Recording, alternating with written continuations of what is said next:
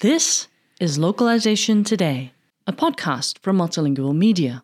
In today's episode, our editor-in-chief Cameron Rasmusson talked with Derick Fajardo, who is responsible for international strategy and machine translation at Harvard Business Publishing. I'll tell you a little bit about what happened with Harvard Business Publishing. We refer to it as HBP. Mm-hmm. When I was recruited to interview for HBP, they had nothing set up for localization at all. So they were looking for someone who had experience building teams and building processes and building infrastructures. And in their case, they wanted to be able to think about the future and how it might scale down the road as well, even though the beginnings were pretty humble and we started out with something very, very small and just one product line. I say small, but in fact, the product that I started working on is the one that I will refer to later in this interview, which is called Harvard Managed Mentor. It's been the flagship product for HBP for a long time. And so it is a very large and complex product. The version that I came in to work on back then was one of the earlier versions, but it helped us to kind of understand what the intersection between technology and language and business needs and what that should look like. So I joined about 10 years ago with that task in mind, thinking about the future and thinking about organizing our efforts, connecting with vendors and starting to build relationships so that we could scale down the road. How was it that you got involved with Harvard Business Publishing, and how did those two roads meet, so to speak? The roads between Harvard Business Publishing and my previous experience? Mm-hmm. Oh, yeah, sure. So I think HBP really liked the fact that my previous role was Director of International Product Development at Nuance Communications. And Nuance is the company where I was leading a team, and one of our biggest successes, I guess, was the development of Siri in about 40 languages. Wow. So they understood that I had experience with large projects, large teams, interacting with different business units. And I think that was one of the main points that seemed appropriate for me to do the transition between Nuance and HBP and come in and be able to bring some of that experience. Tell us a little bit about how you adapted to that new role. How all that experience that you accumulated informs the work that you do these days. Yeah, so I've been in localization since the 90s, and I've seen it go from very rudimentary type of processes and tools and technology and kind of evolve over time. And so seeing how I think in the year 2012, when I joined HBP, we still, technology had advanced quite a bit when it comes to localization. We had very good CAT tools, had very good translation memory tools and things like that. However, HBP was still sort of in diapers. And so there was no need for any large scale type of technology to manage our translations. So we did a lot of the work manually. But in the coming years, we began to understand the need for localization testing, localization engineering, and started to build up the teams. A lot of what we do is through vendors and through contractors, but that gives us the flexibility to be able to bring people in when we need them. And when things slow down, then we rethink our structures. But over time, we've been increasing the number of products where we are trying to increase our global presence, I guess is one way to put it. HBP produces a lot of content. We have 3 main business units: corporate learning, higher education, and Harvard Business Review. And each one of those produces somewhat different type of content, but related. Produce a lot of case studies, a lot of articles, books, podcasts, videos, all kinds of things. And then, of course, there's Harvard Managed Mentor and other technologies that are sort of e-learning platforms. And so there's a lot of variety there. And we have to be kind of cautious about where we want to expand and try to understand what drives the demand in each market and for each language. I know this is probably something that we could go very in depth on, but I figure that maybe just briefly we could talk a little bit about the evolution of machine translation that you've seen over the years, and maybe you can briefly describe where things were when you first started working on it and where things are now.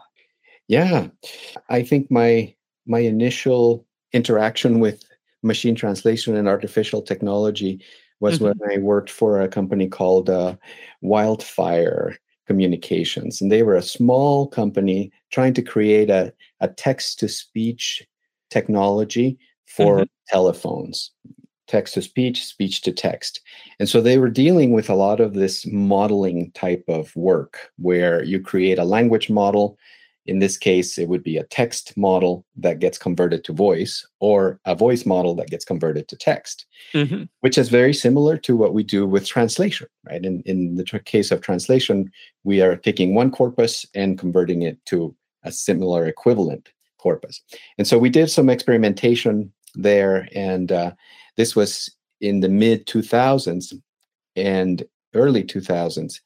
And it was a challenge for many reasons. One, the models that needed to be built had to be very, very large. And we didn't have access to a lot of that modeling data, meaning equivalent content in language A and language B to be able to compare and to be able to create those models. And so at the time, when the internet was still sort of getting going, there wasn't access to a lot of these language models that exist today. And so that was one of the challenges. It was also more difficult in some languages than others, language combinations than others. And so we started with the ones that were a little easier, like English to Spanish or English to Portuguese, and had some success, but it was very, very limited. Statistical machine translation has been around for a very long time. And that's sort of the model that we were following, where it's sort of a very rudimentary word for word or phrase for phrase sort of parallel unification and comparison. We were able to succeed in short phrase translations, short expressions and commands, but it didn't take us very far. At the time, it was very successful because that company was bought out, and it was a successful sell of the company because of the technology that we had created. But it was by no means anywhere near to where we are today. Fast forward to 2017 or so, when neural machine translation came into play, and suddenly neural machine translation has the ability to take advantage of neural networks, very large networks. So the technology limitations are taken away, and processing limitations are taken away. Back when I was in that startup, we were working on phones with small phone processors. Now, our phone processors are as capable as many of the large computers. So they're able to process a lot more data, process larger language models, multiple language models even. And so with neural machine translation, we started doing some research at HBP and seeing what the industry was saying about it. We're very cautious, and so we wanted to do our own tests, and have done a lot of language pair testing with human professional translators to compare quality between MT engines and between different sort of processes as well. And so we've been able to see, once again, English to Spanish is one of the languages where we have, or combinations where we have a lot more data and a lot of demand for HBP as well. And so we started doing some experiments there and have been able to see some good success, I've been able to see that there is a market for some people who are perfectly happy to read some of our content in their language, even if it is not perfect. Mm-hmm. One of the big question marks for us is what is good enough, right, for our customers. We have to protect the Harvard brand, and we're very careful about what we release with the Harvard name. And so when we use MT, we have various models. We have raw MT that is used for some things, and then hybrid MT, so that is MT with post editing, and of course we use professional translations as well. How do you think that these technologies are going to develop and evolve and improve over the next several years? That is the big question, right? There are a lot of discussions and a lot of researchers, people with a lot more experience than I have, who are trying to make estimates and guess what's going to happen in the future. But I think from what I've seen, based on the past few years and the experience that we've had and the successes that we've had and the failures that we've had, we've learned that neural machine translation kind of took a big leap in the beginning, and quality started to improve very quickly and at larger steps. And now we're seeing it sort of plateau a little bit. And I think it'll require some large and significant development in research to have another leap like that. Right. But the levels at where we are today are, I mean, some claim that they are as good as human translators when you look at it as far as, humans make mistakes. We sometimes are inconsistent in levels of concentration or vocabulary, what have you. And machines, if there's anything that they are, is consistent. And so that's one big advantage that machine translation brings to the table. So in our case in particular, I think we will see a lot more use of machine translation in sort of the hybrid model. I feel that there will be a need for translators and editors to adapt, and this is already happening, but maybe we'll see a little bit more of it, where they'll need to adapt to editing machine translations more and more, rather than producing translations from scratch. Of course, I do think that there's a need for translations from scratch, and I don't know that will ever go away. There's very creative writing, such as marketing and advertisements and things like that, and literary translations, where obviously there will be a need for, nothing can replace the human creativity and the human touch. But I do see that neural machine translation, with its advantages and its ability to take large amounts of data for reference, I'm seeing and hoping that will grow. Whereas now, neural machine translation is able to look at complete sentences and take those into account for fluency and consistency. I'm hoping that soon we'll be able to take, and I think in some cases already, it is able to take entire paragraphs into consideration. And that helps with context, helps with consistency. Hopefully in the future, we'll see that it can take into account entire documents, where if something was translated a certain way 5 paragraphs ago, it would be translated the same way in the upcoming paragraphs as well. So lots of exciting stuff in the future, I think. Yeah, absolutely. And you already touched on it a little bit, but maybe we can get more into detail on how you see, human translators and machine translation fitting together and working together, which is obviously a source of a lot of discussion right now and a lot of speculation. Hear a lot of different ideas about it. So maybe you could share your thoughts on that matter. Yes, absolutely. In fact, I have friends who are translators, and we have lots of conversations about this. A friend who has been translating for several decades, and she wants to remain relevant. And so she wants to learn how can she adapt to be able to be relevant in the world of machine translation. Mm-hmm. And so I think there are those who will be very interested in doing that, and there will be a need for some adaptation. Editing and proofreading is perhaps less interesting to some translators, where they prefer the creativity of creating a new sentence from scratch. And that's okay. I think there will be room for that. But for those who want to work with machine translation, I think it'll require some training. It'll require the ability to adapt to a new model of taking text that is already pretty good and making it better, right? Or adding that touch of creativity that the human mind can add. I think as I said, I think it'll require a little bit of training, because LSPs, for example, are very interested in speeding up the translation process. So they'll put a lot of pressure on translators and proofreaders to get faster at editing and fixing translations. One risk that I do see is in losing some of the, again, I don't want to be redundant, but perhaps the creativity that comes when you create a sentence from scratch.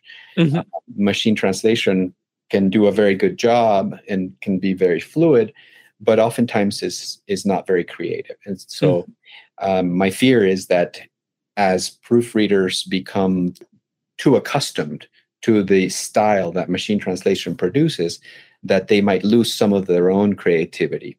And so, I think as with any profession, and translators are very good at staying current, and they often read a lot, they love to read, and they love to absorb language. And I think that will become even more important so that they can stay fresh despite all of the contact that they will have with machine translation. Does that make sense? Yeah, it does. Yeah. And, that's a really interesting perspective. It's always interesting to hear more of what people have to think about that. And I guess we could, transition from there into just talking a little bit about what you're working on right now, what's taking up a lot of your time. And so, I understand that there's a flagship product in the works. What can you tell us about that? Our higher education business unit produces a lot of case studies and a lot of materials for universities. Our HBR, Harvard Business Review division, creates the magazine and lots of articles, lots of content on leadership and improving management. And then there's corporate learning, where we have products that are suited for people at different levels in their careers in the corporate world, and helping them become better leaders, better managers. And that's the area where this flagship product belongs. It's called Harvard Manage Mentor. And it's a very large e-learning platform. It contains 41 topics, and they have to do with leadership and management and business acumen and things like that. And each one of those it's its own sort of course. And so they're very, very large. They have videos, they have articles, they have assessments so that you can kind of interact and learn more, and exercises. They have expert lectures from experts that participate in each topic as well. And so that's the product where we're experimenting now with machine translation. It's very text heavy or content heavy. It has over 1 million words in its main product. And so we're trying to see how much we can speed up and help us get more efficient at translating that entire product, which is very complex, and the technology is very complex as well. And so the experiment has to do with using a machine translation engine and integrating it into this product. See how hard it is to do that, first of all, because those connections can be very tricky, as we are learning already. The different file formats require different connectors. And so we're experimenting with all of that, trying to see how much it would help. And then when we flip the switch and do the translations, then figure out how good is the quality and how much post-editing does it require. Are there some areas that require more than others? And how much effort will that involve?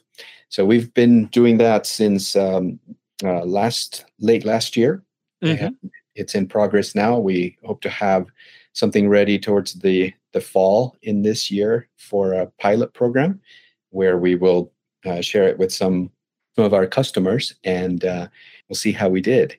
The results will be very, very interesting, and of course, they can, for the future, they can mean a lot of different things. They can mean that we can be more efficient with something that's been very complex in the future to translate.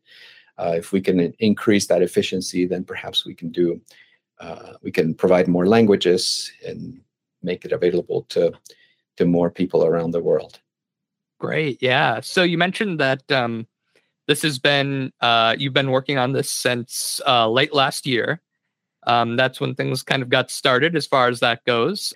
Can you tell us a little bit more about, what your feeling was with the results of using this, these new kind of process?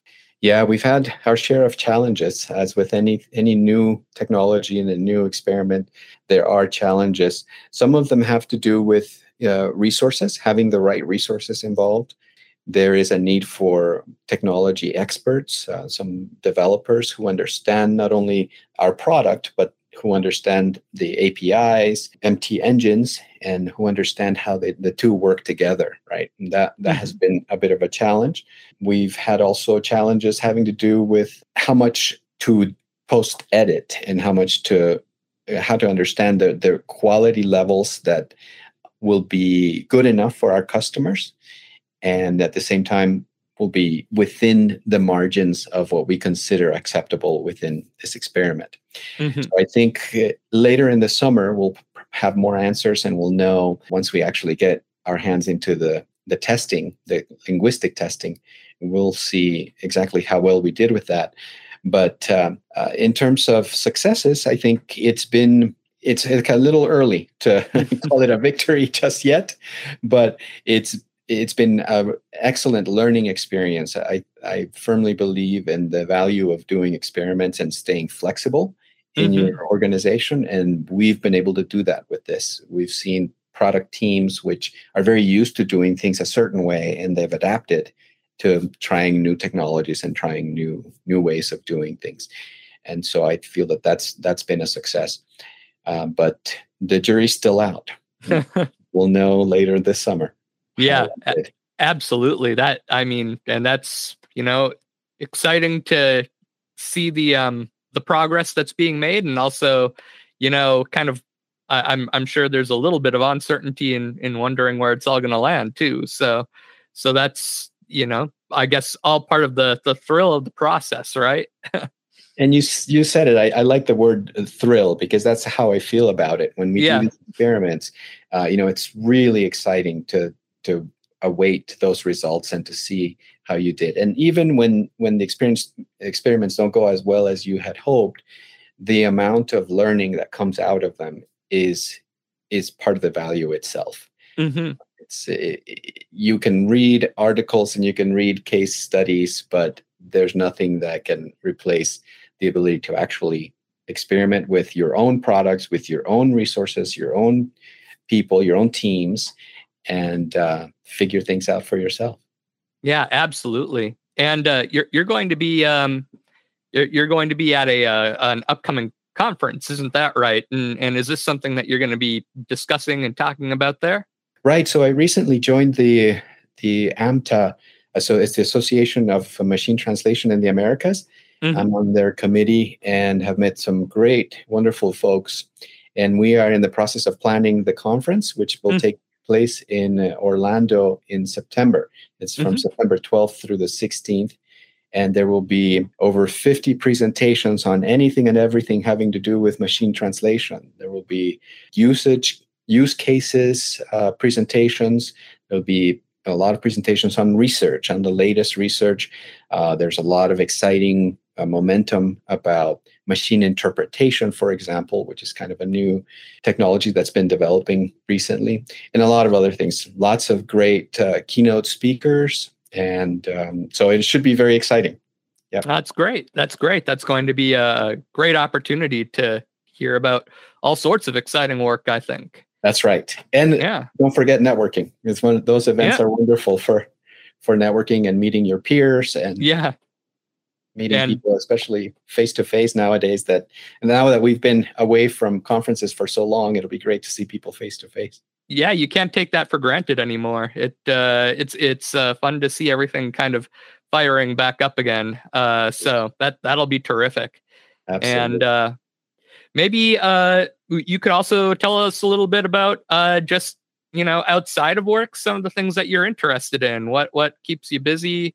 What do you do to unwind? Especially having a job where you're very a process of trial and error and incremental improvements. How do you unwind from all of that? Right. Yeah. No, we all need that, right? It's very, very important. So recently, one of my hobbies that I really, really enjoy is nature photography.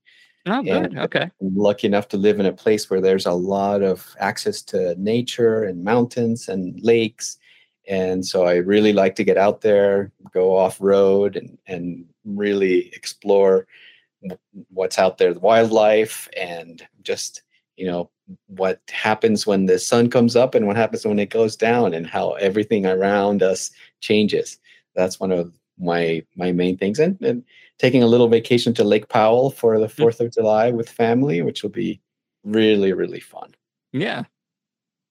Well, that's great. Well, I'm sure that's going to be a great time, and really appreciate all the time that you've taken here to talk with us. Very much appreciate just learning more about this. The technologies that are in play in the industry right now, which is just such an exciting and evolving situation. In closing, is there anything else you want to talk about, or any other aspect of all of this that you'd want to comment on that maybe we haven't gotten to? My pleasure. First of all, thank you for this opportunity to get to know you a little bit and to share my thoughts.